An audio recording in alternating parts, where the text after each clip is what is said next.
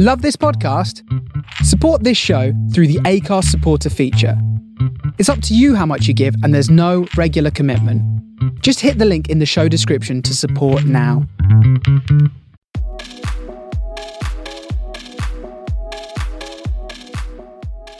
What's up, podcast world? It's Harry and I am back. It's been a little while. I took my foot off the gas with the second lockdown, but I'm back. I've got a whole bunch of episodes to share with you with conversations with lovely, interesting and inspiring people.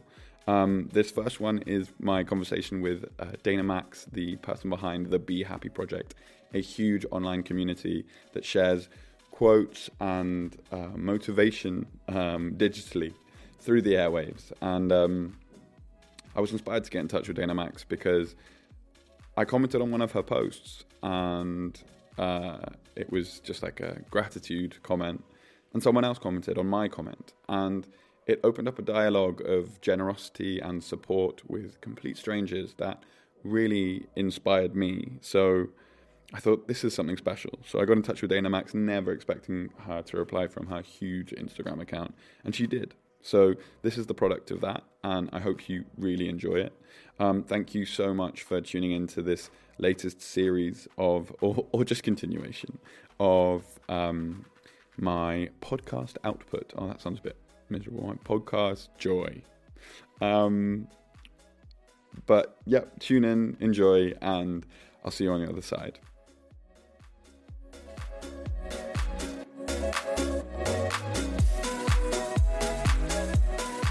So my first name is Dana Max. It's a little weird, but it's Dana-Maxx. And I created the Be Happy Project. What took you to it? Why did that bloom? Prior to starting the Be Happy Project, I had a women's fashion company in New York City. I had a showroom on 7th Avenue. We were on, every celebrity publication, TV show. But unfortunately, it just got to a point where I could not compete against the big boys.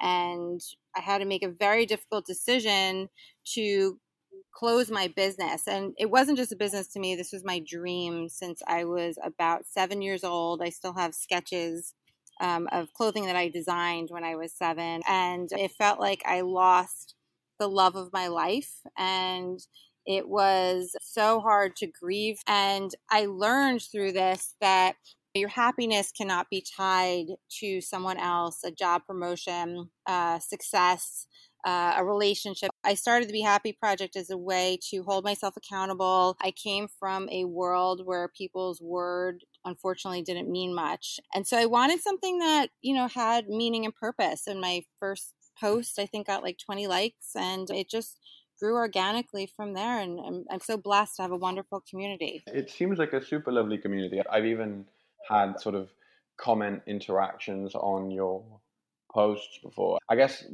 reflective or emotional or just kind posts. People are quite happy to get surprisingly openly intimate about where they're at and hop on someone else's comment and be like, yo, you got this, or yo, you know what worked for me, this, or whatever. And that's really exciting to have been able to create this sort of fertile ground for strangers to encourage one another. The people that I've met through it and just the community itself are just people that really want to heal, want to do the work on themselves. And I think it's amazing and incredible.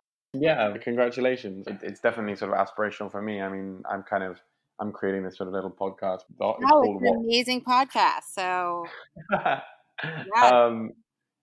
It's an adventure for sure. I called it What For because that's the kind of the little bit of me that's ticking away, being like, what's the point? Especially in these moments of quarantine, yep. or whether it's climate change, or you're looking at Donald Trump, or you're looking at Brexit, or I don't know, some war in wherever it might be, Yemen right now, and you're like, what's the point?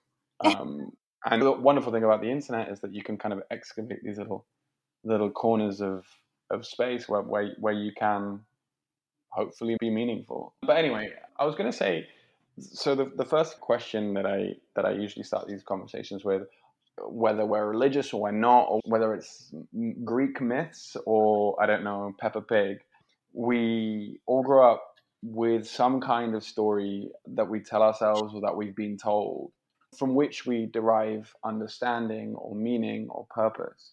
And I was wondering, what were the stories or story that you grew up with? That's a great question. When I was 7, around the same time that I developed this lifelong dream, I developed type 1 diabetes. And so for me, my identity starting at a young age was impacted because it was an invisible chronic illness that no one saw, but I felt defective. I was this vase that was broken. And it really impacted my mental health in a way that I never felt good enough for a really long time. And I was scared of what other people would think once they got to know me, because I had situations where people bullied me for it, or a boyfriend broke up with me because of it, or teachers even who used it against me. I think me losing my dream, so to speak, too, was so tied strongly and deeply to my identity and worth and happiness because it started at such a young age. That's really powerful and tough. It's amazing that your vulnerability could then be adopted by an individual who would make you feel less. It's amazing to go into a space where you open up intimacy and vulnerability for other people on your platform. Yep. When obviously from a very young age, your own vulnerability was manipulated or exploited by others to make you feel lesser. I realized I cared so deeply about what people thought of me and people's perception of me. I went from having an invisible disease where I cared about what people thought of me if they found out, into an industry where perception was everything. It was really hard coming from those things and stepping out of it and figuring out who I was without needing validation from others, to not care what other people thought. Like, who cares if someone doesn't like me because I have a chronic illness, like, or I have a Dexcom attached to me, like I'm a robot. Like, who cares? Who cares that I failed at one point in my life? If you're living with compassion and gratitude and you're doing the right thing every day, I think that's all that matters. Yeah, I completely understand what you mean. And obviously that's a hard space because I mean, from the conversations we've had so far, you certainly strike me as like empathetic and open to. You too. Thank you. I mean, it's interesting. I've had a condition that's kind of affected me since I was 11. It's really interesting to hear you talk. It's very clear that you have an understanding that's framed from experience of the story that you're telling. Like the who cares questions it's such a funny thing because it's like, who cares? But then again, I don't want to stop caring. And that tension, learning how to walk that tightrope is difficult because we have to protect ourselves, but we can't. I was going to say, what were the examples or moments of your life that showed you how to not care what people think, but care what people feel? Yeah, I love that. And not care what people think and care what people feel. I love that. A wonderful therapist got me through some of the hardest points in my life. And so I have like a toolbox that I use in situations that are very challenging or difficult. And so I think that's one. I have a great toolbox of information and responses built and cushioned on self-worth. And then I think the second thing is, internally, I'm not so humble anymore because I'm like, you know what? That's amazing what I did. A lot of people have dreams and they don't even go after them. Totally. And I mean, you spoke of sort of a strong sense of this is who I am. Can you remember any moment where you, I mean, for me at least, there's a moment where you went, oh, right, that's Dana Max. Like, that's me. The name of my fashion company was Dana Max. So that's another reason why my identity was so tied to the thing I was doing. And I suddenly had to figure out who Dana Max was without the spotlight. And I quickly realized, like, and I think having a child makes you realize this too, that stuff comes and goes. The longest relationship you'll ever have is with yourself. So I try to reflect on like how I would speak to a friend, how I would want a friend to speak to me, how I treat people is how I would want to treat myself. And so I really build on the foundation of having a solid relationship with myself first, because in order for me to have a healthy, good relationship with my partner, with my daughter, with my family, with my friends, whomever, it needs to be built on authenticity, on true love, on gratitude, and on forgiveness too. I think is a big part of it. So I always remind myself of who I am, and I think I'm really fucking cool. So I'm like, you know what, I do, Dope. you know. And it took me a long time to get to that place to say I am, you know, happy, I am blessed, I am worthy. And so I'm able to do it now, and I'm able to remove toxic people from my life, or not even attract it, you know. So it takes work though, for sure. It's really interesting to hear you say, treat yourself as you treat others. It's almost like you'd assume that you'd be kind to yourself, Yeah. and so you should treat others that way. But really, it's so common that the last person you're genuinely kind Yep. to Is yourself. is yourself. Mm-hmm. As you said that, that really struck me. So Yeah, that was you really know, beautiful. I agree with you. And you know what it is too? We all have a negative voice in our head. I like to call that negative voice the asshole roommate. We all have it. It's this person, this voice that just tells you you're not good enough, that likes to remind you of your failures, that tells you you're not worthy, that you're a disappointment, whatever it is, and creates self-hate. Over the last 2 years, I've done the work to quiet this voice down. This voice was very loud in my head for a long time. And I've just said, you know what? Sit down. Like, I am worthy. I am lovable, whatever it is. And it's important to continue on that every day. And the minute you hear that voice come into your head, you have to quiet it down, because it will consume you, it will overwhelm you. And I think that's a lot of people face that. Do you remember when you first heard that voice?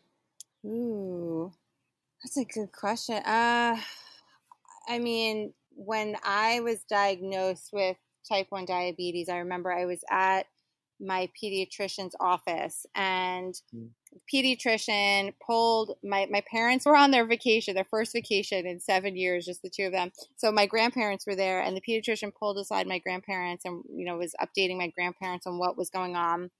And I went up to the receptionist, and whenever I would go in for an appointment, the receptionist would give me a lollipop. And I went to go get the lollipop, and the receptionist says, "No, you can't have this anymore."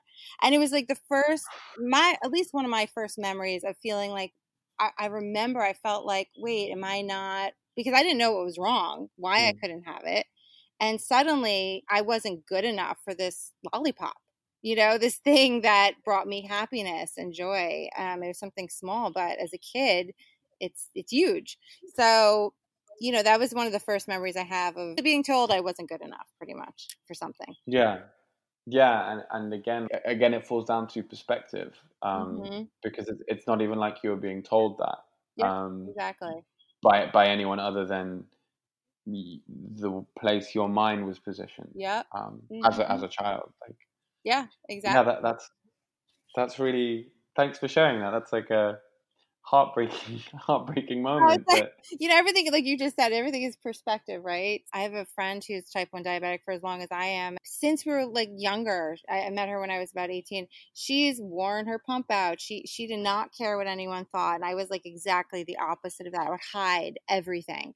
Another kid could have been in that situation and could have been like, oh, well, that's okay. You know, I don't need the lollipop. But for my personality, I didn't understand, and I think you can relate to this. I wanted to understand, like, why can't I have that? You're not telling me that. I suddenly felt like I was not good enough. completely. I don't know how it kind of manifests with you. The way you're speaking is very put together, and you have a narrative that and a network that supports you. Are there times still? I mean, with my condition at least, there are still times where, like, I can't. For example, I make documentaries. There's been times where I haven't been able to stay on set because I just can't. I just start having a seizure. Although I've done the intellectual work, there's still a pain there of being like, why can't I keep up? Like, and an anger. Yep. That fire still your story very much echoes with mine. Like, I know I'm loved. I know I have a network. I know I'm valuable. But do you still have those inferno moments, might be the way I describe it? I love that inferno moment. I could definitely 1,000% relate to what you're saying. And yes, absolutely. I mean, I remember one time, it was just a few years ago, where I work in sales, and I was on a sales call. And I remember my blood sugar went so low. So when my blood sugar is super low, I can barely function properly. And I'm sitting there, my boss is standing there. It was a brand new job I had. And I was getting my blood sugar readings on my phone, and my phone kept going off, like buzzing, alerting me, like, you're low, do something about it. And it was mortifying, and it was mortifying on so many different levels, because it was a new job. My boss is standing there totally judging me. I'm not able to perform as I know I'm capable of. My mind is like a big cloud, it's just all these different things. This noise is going off, and you can sense like the person on the other end of the phone is hearing it. And it's just, I mean, it was a moment where I was like, oh my God, I suddenly realized, like, I need to do something about those moments. So there are certain things we can control. I can tell someone, hey, I have this condition, I need 5 minutes. Or, I could have done that. I could have told my boss, like, hey, I have this and my blood sugar's super low. I can't get on the call right now. Can you give me whatever? So there, some of our choices come into play, and other times it is out of our control. And I'm aware of that. I'm sure you can relate to that. I've learned to just acknowledge that it's okay. I'm going to have times where I'm not at my best. I can't perform my best. I can't do my best. I can't feel my best because I have a condition. And that's okay. As I've gotten more comfortable in that, if I remember I had another job years back, and I told someone, I found one person who worked there that I felt safe sharing that information with, in case I couldn't go to a meeting, or, I didn't feel well and I needed to get a snack or whatever it was. We have to make a conscious decision to some extent to protect ourselves and to be honest with people. Completely. I understand that sort of reluctance to speak, because you don't want to be the diabetic girl. Like, you just want to be you. And that's and it was interesting hearing you explain the earliest frustration you spoke of then was like, you couldn't, two things. One, you knew you couldn't perform to the level you're capable of. And then there's also the space of, you couldn't explain why, like being understood. And caring what people thought in that moment too. I mean, I had the person on the phone, and then I had my boss standing over me. And so it was like, I felt everyone was judging me, and so I was judging myself, really. And what gives you, in this sort of mix of new global challenges and also personal challenges, what gives you faith to keep pushing forward? I believe that there's something bigger than myself out there. Seeing my daughter's face, I mean, she's pure joy and light, and just reminding myself, like, if I have a bad day or something, I just look at my daughter and I just remind myself that, really nothing matters except for her. I was wondering if there was a cause that you feel most connected to, and you direct most of your energy towards / get most of your energy from. I think what makes me feel really energized is connecting with the Be Happy Project community. Every message that I get from someone that is, hey, your page really inspires me, or your page helped me get through this, or a quote helped me, makes me feel like I have a higher purpose and meaning in this world. So if I can get like one person to find joy, to move past something that was debilitating, to clear their mind and look at something with a new mindset, that's amazing, because it all adds up. Yeah, that's really cool. It's amazing to have a source of feedback that is so direct. And like you say, that's kind of the wonder of social media again, that there's literally a space where someone can be like, this thing that you did, it's amazing. Yeah, and even if it's one person, that's what I realized too. Like, coming from an industry where perception was everything, like, who cares? Even if it's one person, you manage to impact that one person's life, even if it was for a moment. So that's pretty incredible.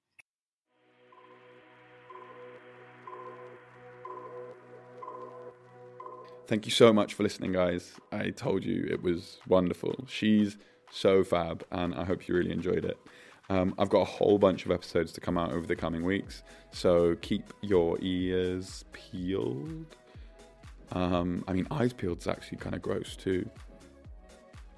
Keep an eye out, yeah. Or an ear out, or whatever appendage you want to get out. And see you next time. Thank you so much, and stay happy.